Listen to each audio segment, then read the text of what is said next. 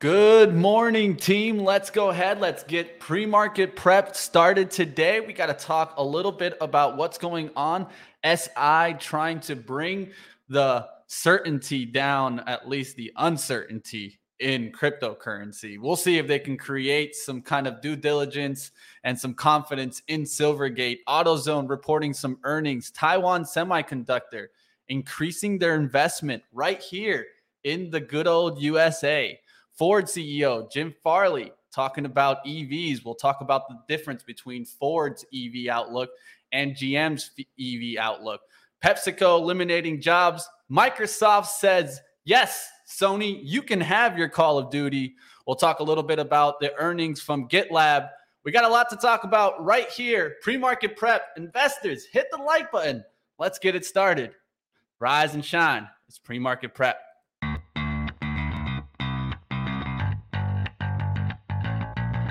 Coming to you live from downtown Detroit, this is Benzinga's Pre-Market Prep with your hosts, Joel Elkanin. This is a volatile puppy here, isn't it? And Dennis Dick. I'm bidding a penny. I'd buy that stock for a penny. With everything you need to start your trading day.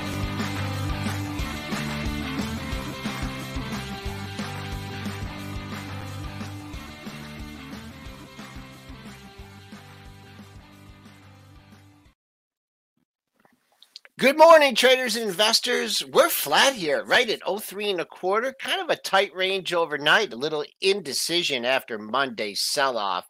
The buck down 34 cents at 104.90.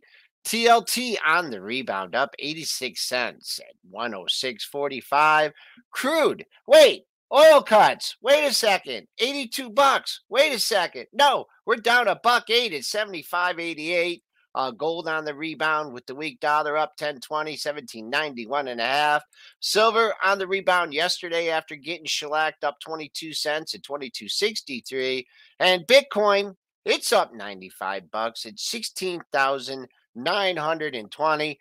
I get to talk to Triple D too much this morning, but I'm predicting that he's not in a whole lot of trouble. That the way the market traded last night, he didn't get himself in any trouble. True or false? The market's not moving a lot. So whenever the market's not moving a lot, I'm not in a whole lot of trouble probably, but I'm probably not making a whole lot of money either. It kind of works that way. So, yeah. So, I mean, volatility. One thing as a trader and an inefficiency trader, which I am, is volatility is my friend. So when you see this overnight range in the S&P up, 2, 3, 4 points down, 2, 3, 4 points. It's quiet night. It's quiet night, meaning I'm probably not making as much money as I would if the S&P was moving around 20 or 30 points. It's just a matter of movement makes me money. Doesn't matter the direction, but stocks have to move to make money. Stocks go up, you can be long. Stocks go short, you can make money that way too. Stocks stay flat. I know you can write options and you can make some money longer term, but in the short term, it's hard to make scalping profits when the stocks aren't moving. And I just think, and that's a great point. I think that's one. I mean, there's several reasons why we are just the top financial broadcast in the world. But I think one of the reasons we'll pat ourselves on the back there. One of the reasons is like we embrace the volatility. We love volatility. When the market, like what we did our 10 o'clock phone call yesterday. And I look in and I'm like, what happened? What's going on? What happened? And it's just like, there was a 10 o'clock number. It broke. And so when people need, not advice, but just an honest opinion of the markets when they're extremely volatile, what about during like COVID? I mean, we were there. We had, some fantastic guests on, so days like this, it makes it a lot harder to do the show. And that's the other thing that Rob Friesen's great at. The big opens. Where are the inefficiencies in the markets? What are the odds telling you? So so a quiet day. We'll have a boring show. Maybe we'll get some tape. There's a lot of individual news, so I don't think there is. Let's go to Money Mitch show, then. He's going to lead the way. All right, let's get towards the news. First news I want to talk about of course, is oil news out there. We've got to pay attention to see what happens with the oil stocks. The futures are going down and continue going down. And finally, we started getting some crack in some of these oil stocks. India saying that, of course, they're going to take oil from Russia and they're not going to be needing to follow that price cap. So some people were thinking that the price cap was going to work. Well, India clearly saying that they're not following that price cap. So they'll take oil from Russia, and they're like they said, they're going to prioritize their people's needs versus what's going on in the war. I mean, I don't have to know any of that. I follow the fundamentals, but I'm headlines. What's the headline? I need to know the headline's driving price, and that's pretty much it. I probably don't dig much farther than the headlines. Sometimes we do, but for the most part, get the headlines. That's what moves markets, because that's what the high frequency traders are reading. And I mean, negative headline, oil down's all you need to know. Oil down means the airline's probably having a little better day.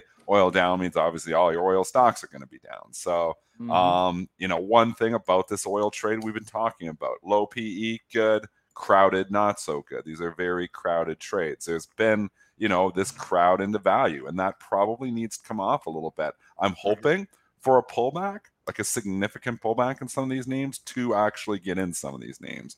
But, just because we go down 2% yesterday, I don't consider that a significant pullback here. I mean, you go to an Exxon Mobil here, Joel. Yeah. The move from 83 to 110, or 100 and almost 115. It's a huge move for the stock. If the stock pulled back into the 100 area, do I think, you got a bounce opportunity? Yeah, but I'm not buying every little 1% dip or 2% dip, because these things are just crowded. So let's shake some people out a little bit. Let's consolidate a little bit, and then we'll get a chance to maybe move higher again. So I do think you could see some strength into the end of the year. I do think value rally will continue, but I think it needs to cool off, and that's what we saw yesterday. And a lot of times we talk about, Mitch has got the Exxon Mobil chart up there. It gave you 5 days of consolidation. Yeah. I mean, that is so rare that, to see the trading range like that. And that just tells you there's a patient seller out there that want to sell, want offers to be lifted. They don't want to get aggressive, they don't want to hit bids. It's a totally different complexion in the market. The algos pick it up. They're a penny lower. They're 2 pennies lower. So right now, the technical setup is, that 109.50 was, 4-star support. Now it's 5-star resistance. So, and that's $4 away. Now the tricky part is, where do you buy the dip in this thing? If you, still inclined $100 maybe. Yeah, that's what I think too. And guess what, Dennis? That's $15 away from 85. And it's $15 away from 115. Well, nice when they coincide with the 50% retracement too. We love that on this show. So when you get, all your ducks in a row like that, I like it too here, Joel. I mean, you could see this market is very hard to call day to day. I'm going to continue to say it. Nobody knows. Stop listening to the person that says, oh yeah, it's going to do this or it's going to do that. There's certain markets that are easy to call. I've said this on the show probably 25 times in the last 30 days. This market, day to day, is nearly impossible to call. Day trading, killing it, because it's just, basically fading everything. Fading everything is working here right now. Inefficiency trading, still killing it. Swing trading, non-existent for me. I hardly have any swing trades on because there's no follow-through. And long-term investing, tough here right now too. Unless you're all value and you've been short tech, that's been obviously a great trade here. But it's a very, very, very tricky market to navigate as an investor. As a day trader, again, this is why I'm saying there's certain markets that are made for day traders. This market is still very good for day trading. Meaning, you get that follow through during the day. There's moves that are consistent during the day, but then the next day is entirely different. That's why stick to the day trading more than the swing trading right now. My swings have not, you get stopped on everything. If you're using any type of risk management, you're pretty much getting stopped out on a lot of these swings. Even on some of these stocks that have had good upward momentum, it's been some vicious pullbacks. And just like we were saying, the ones that have been going down, there's been some vicious rallies in there too that you're like, okay, yeah, this is the bottom. Oh, no, it's not. So I still think buying value on dips, selling growth on rips has been working, but we got to put it into context. A 2% dip in value, is that really a dip when you've got Exxon Mobil up 30% in a month? I mean, I think, that 100, that'd be a dip. So another $5-6 down from here, that would be a dip. All right, we'll have to wait and see what happens with the oil stocks. They're definitely on a little bit of a pullback. Now we'll see if they can recover. Joel gave that level on Exxon Mobil to watch, that 109.50. Let's get towards support. the next. Yeah, just let me try and find it. I mean, I gave the 100 But I like the, that's like it's gonna drop like 5.75 bucks today. We know that. Well, we don't know what's gonna happen, but if the market completely fell apart, yeah, maybe. But let's just look at 105 today. And now I'm not saying that that's I'm just saying that could be a potential bounce level. You had a pair of lows right there at 105 in at the end of October. So every move has a counter move. If it's at your target, take your target. But that's where I do see a pair of lows, and maybe we can drill down on some other ones later on. But two-star support, 105 ExxonMobil. Yeah, I can actually see it going down that far today. The reason why I think is that a lot of bulls were kind of waiting and waiting. Is this going to break out? Is it going to continue going? Is this going to continue going? When it starts breaking that support, I'm sure the psychology right now there's a little momentum traders there, but there's still a very strong overall uptrend here, and I think you have a lot of momentum traders hoping for a 50% pullback. So if you're a short-term trader, level. Yeah. What's that, Mitch? That 100 level we've talked about for a while. Yeah, now. I think that's where you've got to start. You got to look. These 50% have been working in this market too, Joe. We talked about this a lot this year. You get these moves, and then you get a 50% retracement in both directions. It's worked really well this year. Even on the S&P, we've seen a lot of like 50% retracements in the room. You could argue the recent move is a 50% retracement as well. If you go from the high, basically that we started in January of 480 down to 370, so we'll knock off 110. Well, let's bring it up there, 110, 55 on that. Just doing the air math. I mean, you're right in there, 410. That's pretty dang close. Joel, can you do the 50% retracement on the SPY overall? It's pretty dang close. SPY, I got you. I can do that. Yeah, Mitch will do it here too. Yeah, we got close. If we didn't touch it. And the trend is there too. I mean, wow, nice trend too. You're talking about this move from August? No, I'm going farther back. I'm going to January. So literally January, the overall move, 480. Okay, I got you. Down to 348. So we're talking about 130 that puts points you down. At 414, 415. And we got to 410. 50%. Yeah. So you start thinking about selling stocks as you get towards the 50%. We didn't quite get there. I kind of thought we might have had room to 420. Maybe we still do. Maybe there's going to be a catalyst that turns us around here again. Maybe the CPI. It's going to depend on what the CPI is next week. But just start thinking about the waves. Stocks don't typically V. We got this in our head, from COVID, that it's all going to V bottom. That is not normal. V bottoms are not normal. They're usually working. So you see, the move down, move up, move down, move up. Overall trend still stays intact with 50%. So when you're buying stocks at 410, you're going opposite to what the overall long-term, view would be. It's not, again, and is there this setup here fundamentally, when interest rates go from 1% to 5%, that we're going to V bottom and get out of here? If you're buying stocks at 410, I'm not talking day trading, talking longer term investing, saying I got to be in this market. We're going right back to the highs. I think you're on the wrong side of the trade. I don't think it's that easy. I think we're going to be in a prolonged bear market where we don't see the high, maybe for a number of years even. So I'm not even sure the worst is past us yet. So it might be, but I'm not sure. But all I know is as a day trader, today, as we pull back a little bit further, maybe you start thinking about some of those stocks that, we're performing well. Those are the ones you maybe want to be in. Maybe, if you get some rallies, maybe you think about lightening up some other things. Fading overall moves has been working in 2022. The fade trade continues to work in both directions. Dennis, now at the close, Joel and I were talking also about how it seemed like we got ourselves, that Black Friday kind of rally, Cyber Monday kind of rally, and then some of those stocks started giving up the rally yesterday. Now the question is this a pullback to buy? Like, let's say a stock that we brought up yesterday, like Best Buy, that's made a good run, started to pull back yesterday. Yeah.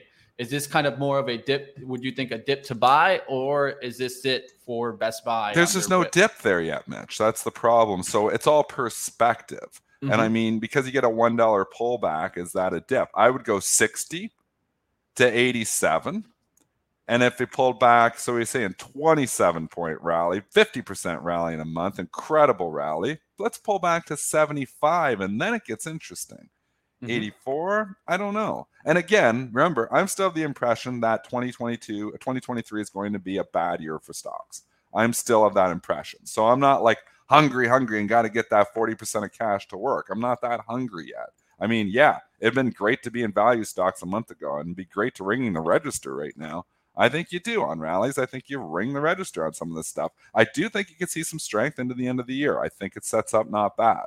But again, that's very dependent on what next week's CPI data is going to be. Is it next week? We're getting close. Yes, the 13th. Next week's CPI could change everything. If it comes in light, they could rip it right to 420. If it comes in hot, they could tank this market. So because then it's a one-off, and then they're going to really worry that, whoa, the Fed, it's going to have to continue to go here. So, I mean, we're very dependent on what this data is coming. We've never been more dependent on economic data than we are in this market. This market is traded off the economic data. Yes, it has sometimes pulled some, fake outs. Yes, it has sometimes went the opposite direction, what you would think. But in a lot of cases, it's kind of just went with what you would think. So I think you got to, really before you go in positioning your long-term invest portfolio, I think you got to find out what that CPI data is going to be, because nobody knows that either. The 50% retracement basis the futures is 4160, and we got to 4110 last week. So that's basis the rolling front month futures contract. But yeah, I mean, very, very close. And I thought about that. I mean, we made that lower low at 3,500. The high was 4,800. You do the math. So that's still a potential target on the upside. The reason there's a little weakness in the market here is Jamie Dimon's talking down the market again. I don't need to see what he's actually saying, but he was looking for 20%. And I'm not, getting on Jamie Dimon, but he did call for 20% lower when we were at 3,500. And we blasted right out of there. He's a mover and a shaker. Yeah, he's moving the markets right now. So if you want to know why we're whipping around, it's because of Jamie Dimon. So stick with your mild to levels. more pronounced recession is likely ahead. We're just reading the headline from CNBC. Jamie Dimon's on CNBC right now. We don't watch CNBC that much, but when we do, when Jamie Dimon's on there, you got to take a note. You got to watch it. You got to watch it. So crypto is a complete sideshow. Tokens are rocks, I think he said. I'm just reading the headlines. This is not the same inflation situation as in the 80s. So, yeah, he's not saying anything that's making the market happy here right now, and that is why we're leaking a little bit here, Joel. Good observation. I didn't even notice he was on there because we're doing our live show. That's why we have all these eyes out there. Still want to point to this, right? This is still something that could be happening, right? Where we get a bounce in October, a rise to December, and then January comes and pow. This was 2002. Where we had this move, 2001 going into 2002, where we had that rise into December and then followed with another hit down through the lows. And so I still think this is still possible. So I know that some people don't think that it's possible to go back to those lows. I'm going to still say that the opportunity is out there. Oh, I think it's very possible we could be back at those lows eventually. I mean, I think in 2023, and everybody thinks they're going to get all their money back in 2023 because this is what they've learned. I just buy stocks and eventually they come back within 18 months, which is not true. I mean, we've given lots of examples here. Japan's still in a 30-year bear market. Lots of tech stocks, and the tech bubble never came back. You're going to see a lot of these ARK stocks never, ever, ever, ever, ever, ever, ever come back. Peloton is never, ever, ever, ever, ever, ever, ever going to be a $100 stock again. I'm saying it right now. This is my opinion, and it's probably 99% going to be right. So, I mean, a lot of these stocks are not going to come back. Maybe a stock like Unity can come back if we all go to the metaverse, but there's going to be a pile of stocks like Carvana not going back to 300. Ride not going back to 10. Probably going to 0. A lot of these stocks you mentioned ARK, Dennis. Yep. You mentioned ARK. I just got to bring this up. Look at this juicy formation here in ARK. I like juicy formations. I don't know why. Talk to me. Where's your daily? Is that your upper right one? Upper right. Yeah, we're trying to learn Mitch's new charts because I don't the same thing. I because you guys get confused. You guys don't know charts. Come on, man. I like one chart. See, so let's stop and go on a rant here too. I know, and we've had this vote before. The 4-chart system on this show confuses me, but everybody in the chat said they like the 4 charts better than the 1 chart. I have 1 chart on my screen. I have 3 screens. And I have 1 chart. That's all I need. I don't need any more than 1 chart. And it's usually the 90-day. And if I want to see an intraday chart, I flip it over to see a little bit closer. But I don't if I want to see you're not a fan.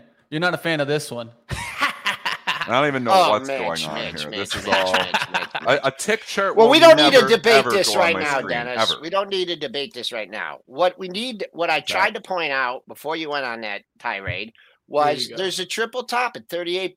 That's the only thing I wanted to point out. I didn't want to do a survey on charts. There's 3 highs at the same area. Keep an eye on it. If you ever want to get bullish growth, take a look at 38 and a quarter. There are 3 highs: 38.30, 38.31, 38.18. Bad day yesterday. It's coming back up, still $2 away. I mean, you just have to honestly say bears are still in control of ARK until that's taken out. When I look at Mitch's chart and I look at and I'm looking at the daily, which is the upper right, I don't. It doesn't stick out to me like that. I mean, yeah, now you circle it. I don't know. Maybe you need a different background. But anyways, didn't mean to start a war on that. Just keep an eye on 38 and a quarter in ARK. That's my point. No worries. You call out the levels. They'll be able to see it online. You're not getting bullish until we get above 38 and a quarter, you're telling me. Yeah, people change agents, right? Our charts are great combined. Yeah, I will be getting my charts back up soon. I have been on customer service with Dell. I am ordering a computer that I am going to be like IBM is going to be calling and asking me for computer tips after I set this thing up. This thing is going to be lightning fast. So my charts will be back lightning fast. An easier way of seeing it right there is the hourly. Bottom left here, you guys can see those highs. They're all standing in that same 38 area. We'll see if we get back up towards those levels. Those are the levels that Joel's calling out, the 38s. We'll see what happens with ARK. Let's keep going. Let's get towards some other stocks. We did have AutoZone give their earnings. So let's go to AutoZone here. AutoZone's EPS of $27.45 beats the $25.27 estimate. Sales at $3.98 billion beat the $3.86 billion estimate. They did have same store sales increasing 5.6%. So not bad beat there and a beat. What do you guys feel about AutoZone? Options premium is gone. I don't know what the expected move was, but I'm pretty sure it was more than 0. That's where you're at right now. You're at completely scratch here. Again, I don't understand how these people make money buying options. I've never made money buying options. I don't trade options much, obviously, as much as I used to. I hardly trade them at all now. But I traded options actively 15, 17 years ago, and I was always selling options. You know, Nick Shaheen style, I was always selling options. That's how I was making money. I don't understand how these people make money buying options, but they do. They want to go in there, their lottery ticket style, and they try to make money anyways. I don't know if they do, but they try. I mean, you can make probably money on the trade. Sure, you can win the lottery too, Mitch. There's always somebody that wins the lottery. What was the other stock that I asked you about this before, Mitch? Advanced Auto Parts. Yeah, I mean, see, that's why I would have been like the expected move. I would have been. You want to know the expected it was move? What? $50. No. Higher. I'm going to do higher or lower. Higher. Really? Oh yeah, really. Well, remember it's $2,500 stock. Yeah, is it like maybe 100 points or something? 100. Oh, well, the options aren't that active, so you got to kind of middle both of them where they were. They were 10 points wide each one at the close. So just middling them both. I'd say about $110. 100. Oh my god! Maybe even 100. I wasn't too far out. I bet you there wasn't 110 to 120 bucks. Yeah. $5 not making the option buyers happy. I'll tell you that. Yeah. One thing though, I will point out is that we did point out when AZO had done this last recent move to the monthly support, and it seems like this stock has a tendency of holding that monthly support. And we did call that out. This was on the date of October 24th. This is why I like my charting service. It like when you do those little signals, it gives you exact date that when you wrote it down there. So you guys don't know that we're like just cherry picking off the trend line there. We actually talked about that level, looking for a bounce off of it. And it's been a nice move from that. That was right before October. And we've had a nice run there in AutoZone. I think AutoZone is definitely I would say a little bit recession proof, but what do you guys think? Yeah, no, it helps actually because people fix their cars more during a recession. So I'll say that it's not nothing's recession proof, but it's definitely not going to get hit as bad as a Ford or a GM during a recession. Ford and GM hammered during a recession. If you go into one, and I know everybody's like, wow, value. There's a reason these two value stocks like Ford and GM are not doing as well as the other value stocks. And they're trading with low PEs. But that reason, one, is the move to EV, but they're going to be a big part of that. But the bigger thing is that if we do go into recession, people don't buy new cars. All right, so let's just go. If for the there's Ford one news. number in here, AZO. one number after all that talk, 25.20. Yesterday's low was 25.22. You had another daily low at 25.20.77. If it holds that, fine. Go back up to all-time highs. I wouldn't want to be on that thing if it took, I'd be 25.20, boom, 2,500. And the fact, I don't know if the numbers were good, bad, or indifference. I just see it ticked up $5 on 896 shares. So, I mean, that is a strong uptrend. You have a double bottom at 25.20. Bull trend still intact. All-time high, if you're looking, worried about getting out at the all-time high, 26.10.05 is the all-time high. All-time closing high would be 25.79. John, your friend is a smart guy if he's getting his stock and he's working at AZO. That's how you do it. I've talked about that countless times. Young investors out there, look for jobs that give you some benefits, give you some stock. Just imagine where you'd be if you got AZO a couple of years ago. I mean, look at that stock. It's gone from, in the 2009, it was a $200 stock. It's $2,500. Yes. Building wealth. Yeah, that's shout out to your friend, John. You give him a shout out for us here at Pre-Market Prep. That's how you do it. Let's go to Ford now. Let's take a look at Ford since we just were mentioning it. Ford CEO Jim Farley said on Monday that 65% of the company's approximately 3,000 dealerships have agreed to sell EVs under the Ford EV certified program. Ford is taking a different approach than GM, right? GM is requiring all dealers to sell EVs. If not, they literally have to give up their license for GM. And so this is a completely different strategy. Jim Farley said that we think that the EV adoption in US will take time. So we wanted to give dealers a chance to come back. And so they're giving a chance to those dealerships that rejected the EVs to come back at a later date and then join the program. I think it's a good approach there by Jim. No, I don't think any of it matters. So Ford, this ain't a headline that's going to move the stock. This is trading up 0.22%. So I like Ford long term. Think you're buying Ford. 10 years from now, you're probably happy. I personally think we're going into a recession next year. I think I'm going to get a shot back at 11. Okay. All right. Well, shot back at 11. Just for a short-term level. Short-term level, you got to look at yesterday's low. It coincides with another low, 1328, 1330. That's support. All right. Right underneath it. We'll see if that holds there around 1325, 1328, you said? All right, let's keep going. We'll go to the next one. Let's go to TSM, of course, Taiwan Semiconductor Manufacturing, on Tuesday, unveiling plans to increase the investment in Arizona from $12 billion to $40 billion to open another chip plant. A little part of me is like, man, I don't know. Did Warren know something about this? Because it seemed like he got on at the right time. We'll have to wait and see. TSM hasn't really gone anywhere since that purchase of Warren. What do you guys feel about it? It's sleepy and it wants to go higher. There's obviously headline risk with China still. It's still there, that headline risk. But right now, chips have actually consolidated. They've kind of, and again, what's the PE on Taiwan Semiconductor, Mitch? I mean, we go right back to the PE trade here. This is low. He'll grab it. It is pretty low there. I'll grab it right now. Give me 2 seconds here. I mean, it's again, this simple Simon market. Low PE stocks outperforming higher PE stocks. And it just comes 14, back to that again. Or forward 13. So. 13. I mean, you start getting these multiples, 10, 12, 14. These are the stocks that are performing well. Going into recession might be a different story. But again, we all need chips. I mean, so as long as you believe that the China-Taiwan situation does not escalate, it's probably a buy. If the China-Taiwan situation escalates for whatever reason, the thing will get hammered. So that's your headline risk, is just tensions between Taiwan and China. But that's been quiet for a couple months here now. So maybe that stays quiet. You got a nice trading range since Warren. I like to look at things and put them into perspective. You had the nice run up off the low, and then Warren got down and dirty, right? Caused that big gap up, and we have not been able to fill the gap.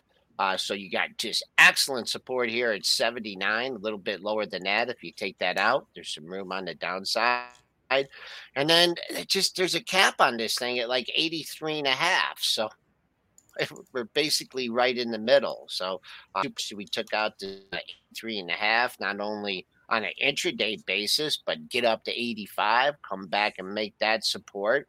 On the other hand, if you break down to the 78, 75 level, there's support, but it's held up a long time. Warren does make some good trades. He does make some good purchases. But this chart is starting to remind me of, what was it, Dennis? HPQ? Was that the one he bought? Yeah, that's what this is the one. Buy. He bought the daylights out of it. Yeah, 38 to 40. He just got attracted to that low PE. Is perfect. He got attracted to low PE and he got flushed down the toilet. Sam, I'm just saying that it's just a scenario. It's just a setup where Warren piles in, and that held up there for a while. And I know there was a battle of upgrades and downgrades and everything, but is he buying more? I don't know. He's been kind of quiet lately. I wonder if he's just been quiet. He's always selling quiet, this entire though. rally. No, Warren's always quiet, though. You get one. The reason you think he's not quiet is because if he does anything, the media just jumps all over. You never miss a Warren trade. Yeah. So he does 5 trades a year, and the media is just jumping all over. You're like, Warren's doing something again. I thought we heard about this last month. Yeah. Well, you heard about every time, these other funds were doing trades, they'd be on the news nonstop. It's just because you hear about every single trade, every new position that he has. He doesn't do a hell of a lot. He got suckered in the HPQ. Maybe it was the lower PE. Maybe it was whatever reason. But, HPQ is the opposite of recession-proof. One, people are definitely not buying new PCs. They're not even in the market. They all bought new PCs when we were in COVID. PC typically lasts 3 to 5 years. Well, it depends. Longer. My man Joel needs one. So. Well, Joel's going to be purchasing one. So, but I'm buying a Dell. I always buy Dells. I like Lisa Dell. says, "Oh, you got to try a Lenovo." I'm like, "No, I've been Dells. I've had computers since." What about AMD? 92. Are you going AMD or are you going Intel? I'm gonna just whatever's the most expensive. That's what I'm getting. The biggest chip, the biggest memory. AMD. I told big you screens. I just bought a new one. I just actually did buy a new one here. Did you get Intel or AMD? I always go Intel. I'm old school. Come I always on, go bro. Intel because you know what? I bought Get an outta AMD. here. Stop. I bought an AMD processor about 10 years ago, and it was the worst thing I ever got. So I know that was 10 years ago. I know they've improved, but they lost a customer forever because it was a lemon. That processor Yeah, it was. sucked I agree that 10 years ago they were pretty so they bad, they can't win me back. Even though Lisa Su has turned this company around, I even thought about it and I was like, no, I still remember that lemon from 10 years ago and they can't win me back. I've always had HPQ, Intel. So there's one more sale HPQ coming because I just bought it literally a week ago. It's sitting in a box here. I haven't hooked it up yet, but it'll be my new trading box here. HP Gaming Desktop, reading it to you. TG011209. I don't know much about them, but anyways, this is good enough. It's good. You know what I love about computers? I don't know much about computers. You know what I love about them? What? Everyone has an opinion. Just look at the chat.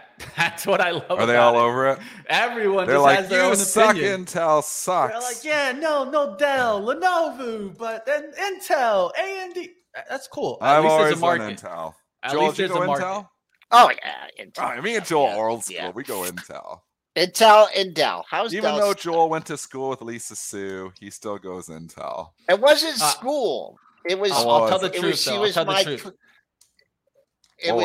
She was my clerk when I did the arbitrage between the S&P 500 and the major market index. And you know what the major market index? They called it the missiles. You know why? The missiles. Because that thing just flew. I mean, it was illiquid. I have reached out to Zoltan, and he has reached out to the company. I still want to know if that's the same. I know. I don't think it is. I know it is. She went to MIT. I know it's her. How much you make a bet, Dennis? How many steak dinners do I owe you? Oh my gosh, it's not her. How many steak dinners do I owe you? You owe me like 5 steak dinners. You want to bet one? A double or nothing. Double or nothing. Double or nothing. He already goes double or nothing. Double or nothing. He's like the casino, but they put a limit on how many times double or nothing. Double or so nothing. Eventually, don't double or nothing. If we could get an answer for her, if she tells the truth, she went to MIT. She's right. She's the same age. Who will win? All right, let's go to it. Does anybody and he still doesn't buy her computer. All right, I'm going to reel us in here. Let's get to our guest today. We've already talked a little bit about Ford and GM. Would love to hear the comments from our guests. Let's get right to it. Michelle Krebs from Cox Automotive.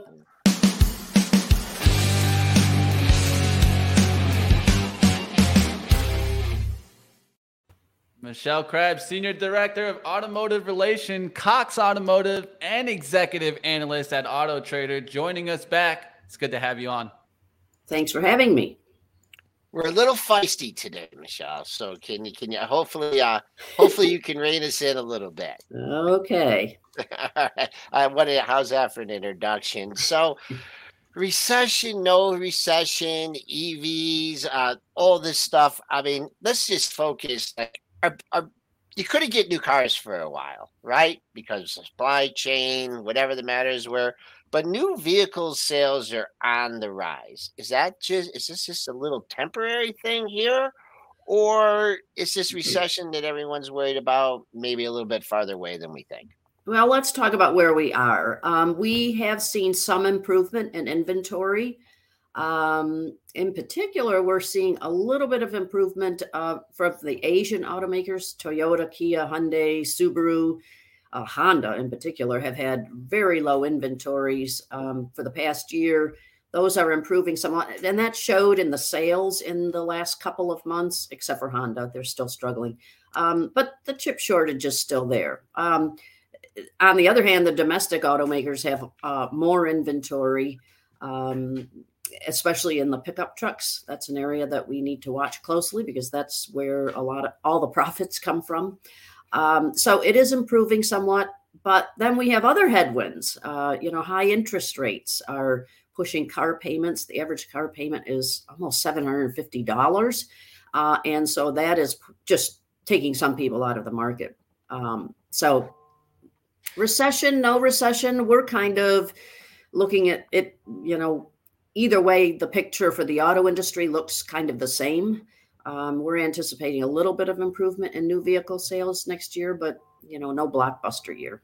Higher interest rates, obviously, this does, to your point there, it takes certain people out of the market here. I mean, we think about all the years of 0% financing and, people, obviously you could buy a new car every 3 years, 0%, I just finance or lease it. I mean, it seems like those days are gone. Can we get back to those days eventually, Michelle? Could we ever see 0% financing here again if the Fed pivots? I mean, could we get back to there? Hard to imagine it anytime soon. We are seeing some automakers offer 0% financing, but very few people are eligible for those. What we have seen is even before the big interest rate rise of late, we saw a lot of people just take themselves out of the market. We're seeing a very low level of subprime borrowers. They can't get loans, or the math doesn't work. So they've just taken themselves out of the market. And what's happened is this pool of buyers is smaller. They're more affluent, and we are seeing a lot of them pay cash. But we are still seeing very low incentives. We are seeing a little bit of easing on the over list price being charged, but it's going to take a while. And the inventory is still, while it's better, it's still not anywhere near what it used to be, and probably won't be. So prices are holding steady, right, and moving up. So the average transaction price is exceeding the MSRP.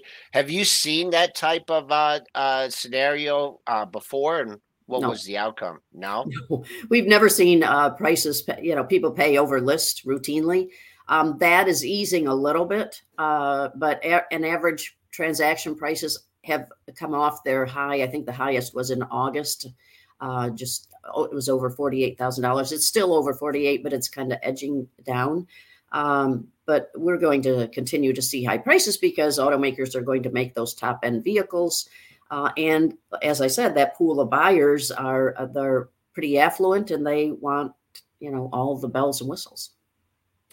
All right. Now, one thing is we have been seeing some of the used car sales go down, and that's definitely going to help when we're looking at like things like inflation, right? But of course, you've mentioned it. The new car sales price isn't going down either.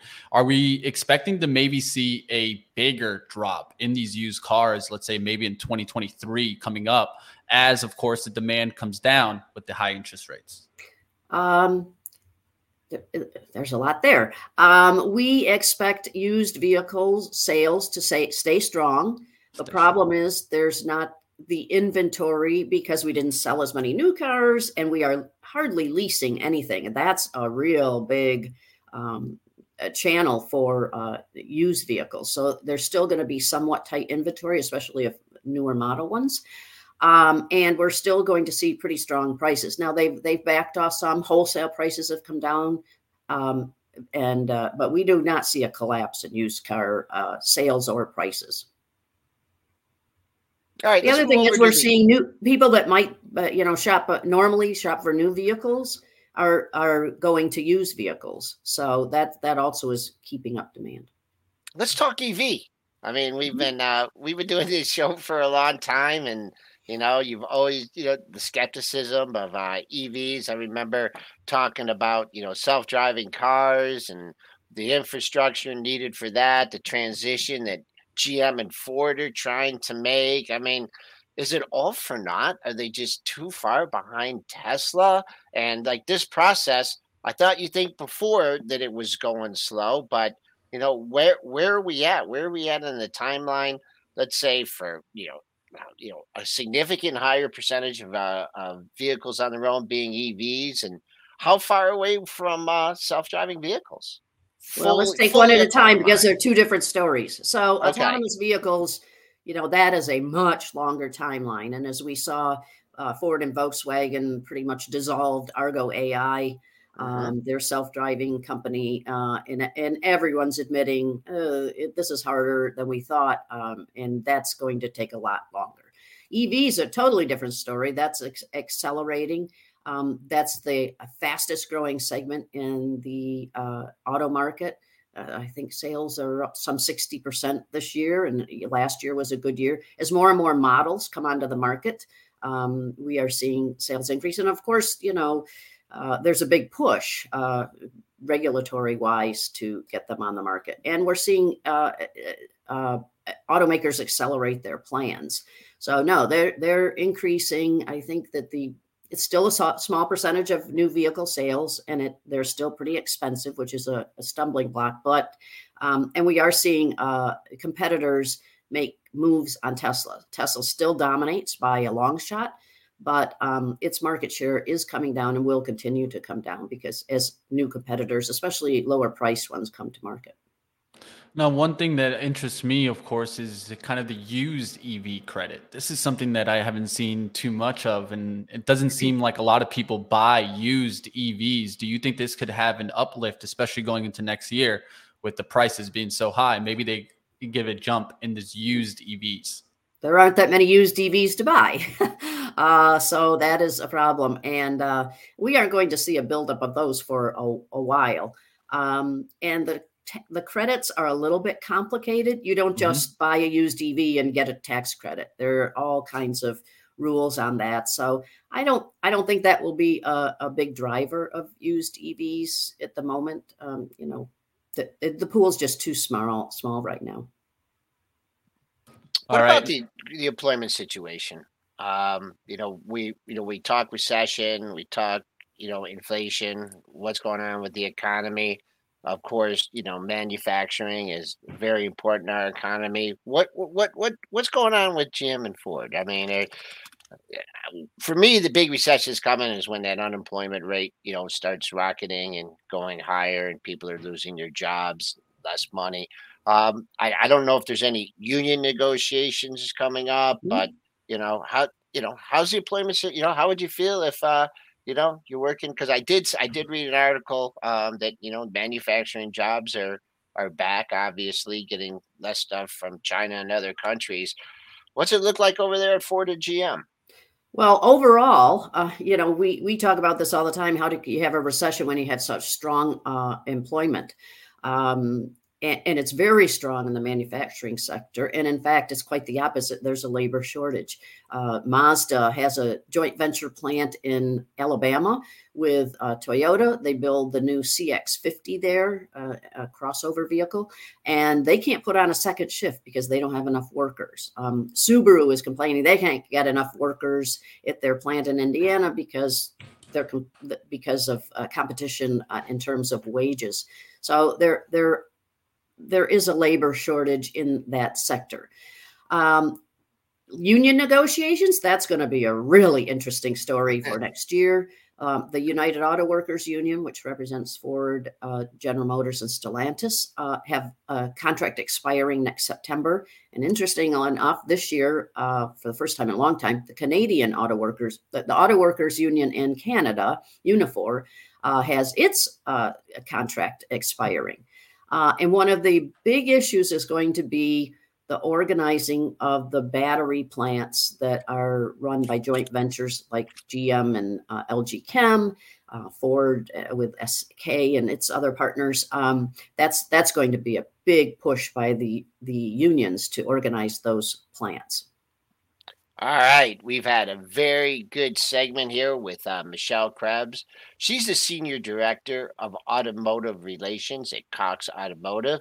She keeps herself busy. She's an executive analyst with Auto Trader, giving us a great look at the auto industry. Michelle, we always enjoy having you on, your insight, and we'll be dialing you up at early in 2023. Thank you. Sounds good. Have a wonderful holiday season, everyone. You too, Michelle. All right, let's keep going. Let's take a look at the overall market. How are we doing right now? It is chopped, Dennis, man. Are you like dipping and ripping? Like they're not major. Yeah, I'm trying to sell every dip and buy, or sell every. That's backwards. Not doing what you want to do. I know. Sell every rip and buy every dip. Seriously, you know, it's just choppy. When she said $750 for car payments, was she talking about 2 car payments? Because that is back in the day. I mean, I've bought my vehicles over the last 4 or 5 years, but that's what I was paying for 2 cars. No, yeah, the big thing is the average price, right? Average price is at like $27,000. You used to get a car, I mean, some cheaper, like say Corollas, maybe $13,000, $14,000, brand new. It's gone. Gone. That ain't gonna happen no more. $20,000 car gone. Yeah, that's not gonna happen no more. No. And that's why it's a little bit concerning because let's just be honest. How many homes can really afford like a $40,000 to $50,000 EV? This is the problem. You lose. And I think Michelle just hit the nail on the head. I mean, we have priced a certain portion of the market out. And that's why it's hard to just look at the Ford PE and the GMP at 13 or 12 and say, well, better times are ahead. Not if rates stay up. Better times are not ahead. These earnings are going to be depressed for a bit. And you know what? They could actually continue to go down. They go into recession. You price more people out. So it's tough. I again, like I said, I was long Ford for a long time, for a couple years in there. But, you know, once they start raising rates, it's not coincidental that Ford and GM topped out right when they started, you know, talking about raising rates. Yeah. Like if you look back, hindsight capital is 2020. But if you were selling everything that was interest rate sensitive back when the Fed was warning us in November, December, 1 year ago, that they were going to go into a tightening cycle, I mean, you just killed it. So Simple Simon, you just killed it. So I think that's still the case. I just don't see, even if we're going to have this major, you know, slowdown in the rate raises, again, like what I was saying, I see a pivot. I define a pivot much differently, I guess, in the market. A pivot for me would be they start lowering rates. Exactly. I don't think that's happening anytime soon. Yeah, so, it's like a soft pivot. They're getting excited about. That's not really a pivot. It's not even a pivot. It's a slowdown. So they're calling a slowdown in the rate rise a pivot now. I mean, they're just making this playbook as we go along. So you're waiting for a pivot that you've redefined. I think a pivot, I'm going back to it, I think a pivot is when they start actually cutting rates. And I don't think that's happening anytime soon. And they're not going to go back down as low as the only way that does happen is if we go into a wicked recession, that they start cutting rates right away. And then we got problems. So either way, the recipe to get lower rate cuts is recession. That's not good for Ford and GM. We forgot to ask her about Carvana.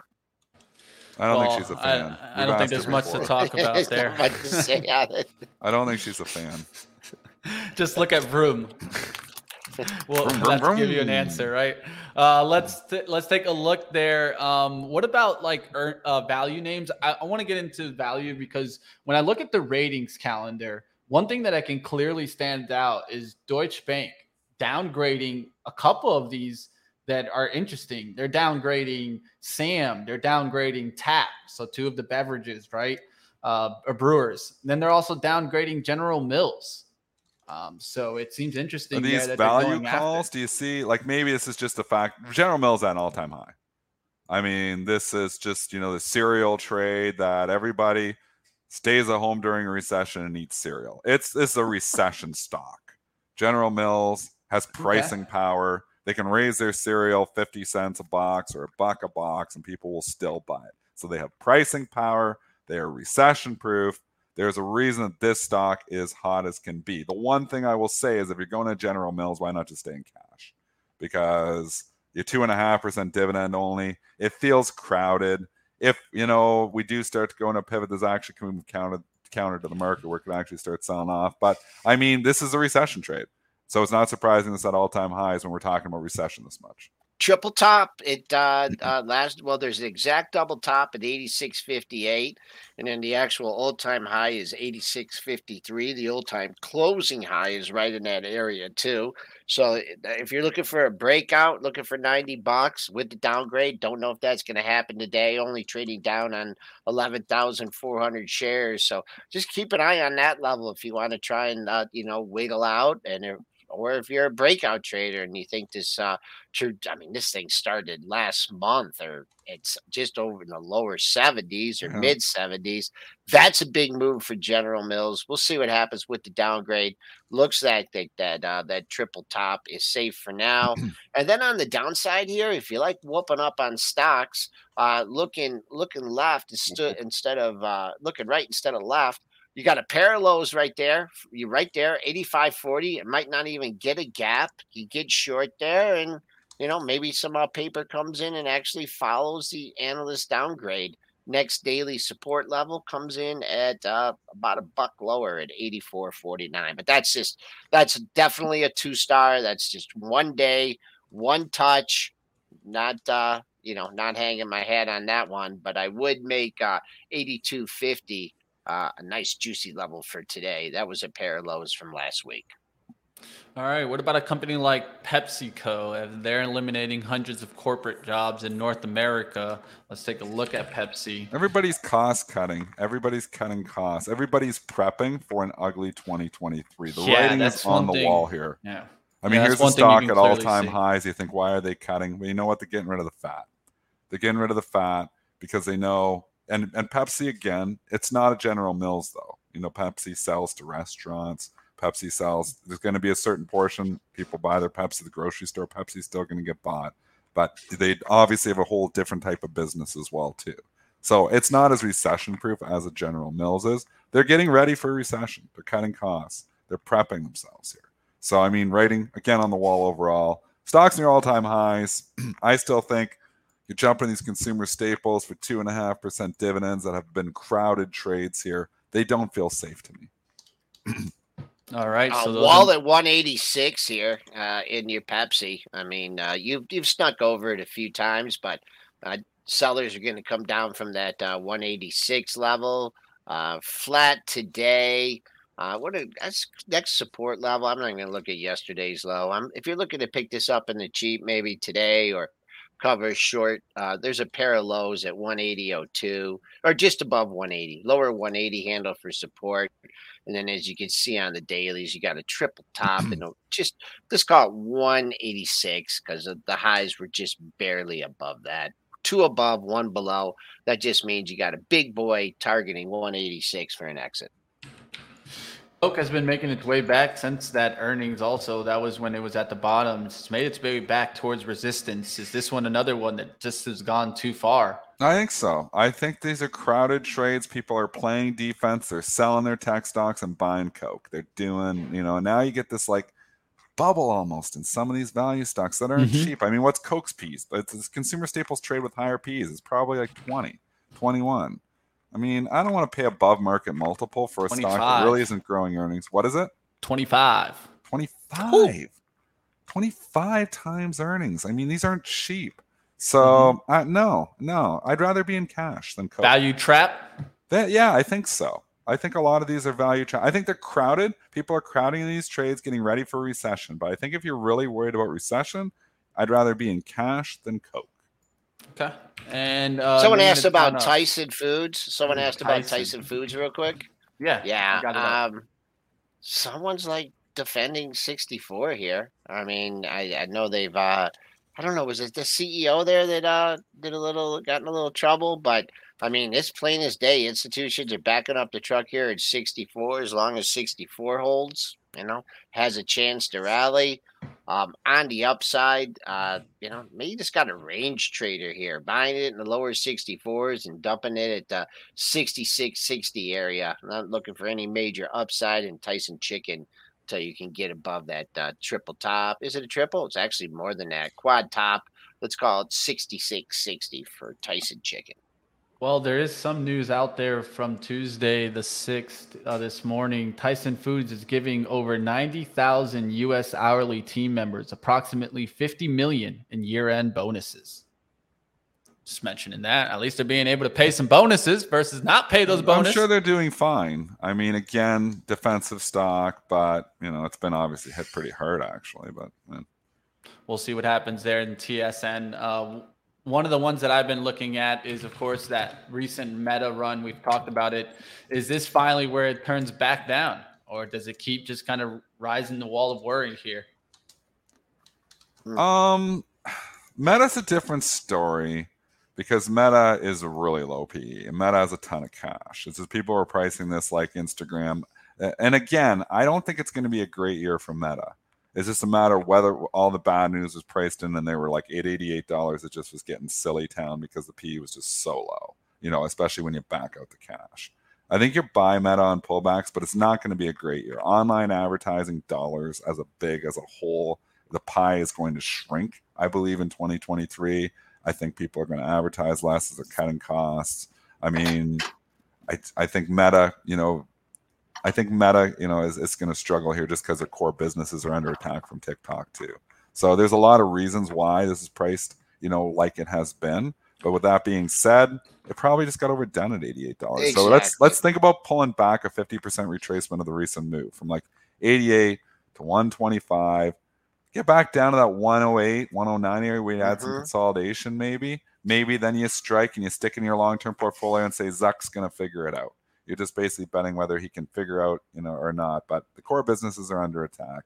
It was overdone. This is a relief rally, is what this is. I was just going to. Yeah, I was just thinking that this was a stock that when managers were, the market moved up off that last last couple numbers, that 3,500 low, and they're like, I miss this. What's still cheap? What can I buy? What can I rent? And right now, I know you're trying. You talked about figuring out the retracement from that high from yesterday. I don't have any evidence yet that this move is over. If I was long Meta, I'd be like, man, come on, fill this gap. I promise I'll sell if it gets to 128.50. Right, that would fill the gap from the earnings. It doesn't go straight there. But that's the next target on the upside. And I think if I was trying to protect the long in this, I'd keep an eye on 118. That splits the lows from Friday from Friday and Monday. So that's what I'm looking at in Meta. SPOOs are now unchanged between all that chop between 39.97 and 4,005. Indecision here. Yeah, it is a choppy day. Do we have any numbers? It continues. Yeah. Why is the chop going to go away? I mean, if you're going to come in here, you're like, this is it. I'm buying. We're going to go on this huge run here. I think you just keep taking the profits as you got them. You get up a little bit, you're fading moves, buying a little dips, selling a little rips. I know I'm like a broken record here, but this is what's been working. It hasn't worked to like get in this huge position, and now I'm going to make 50% on this. You're sitting around making 50%. Nope. You're not making anything. You're sitting around making 5% here, 5% there. You still got to cut your losers, but you've got to lengthen the leash a little bit here. You get stopped out of everything too. So it's tricky market.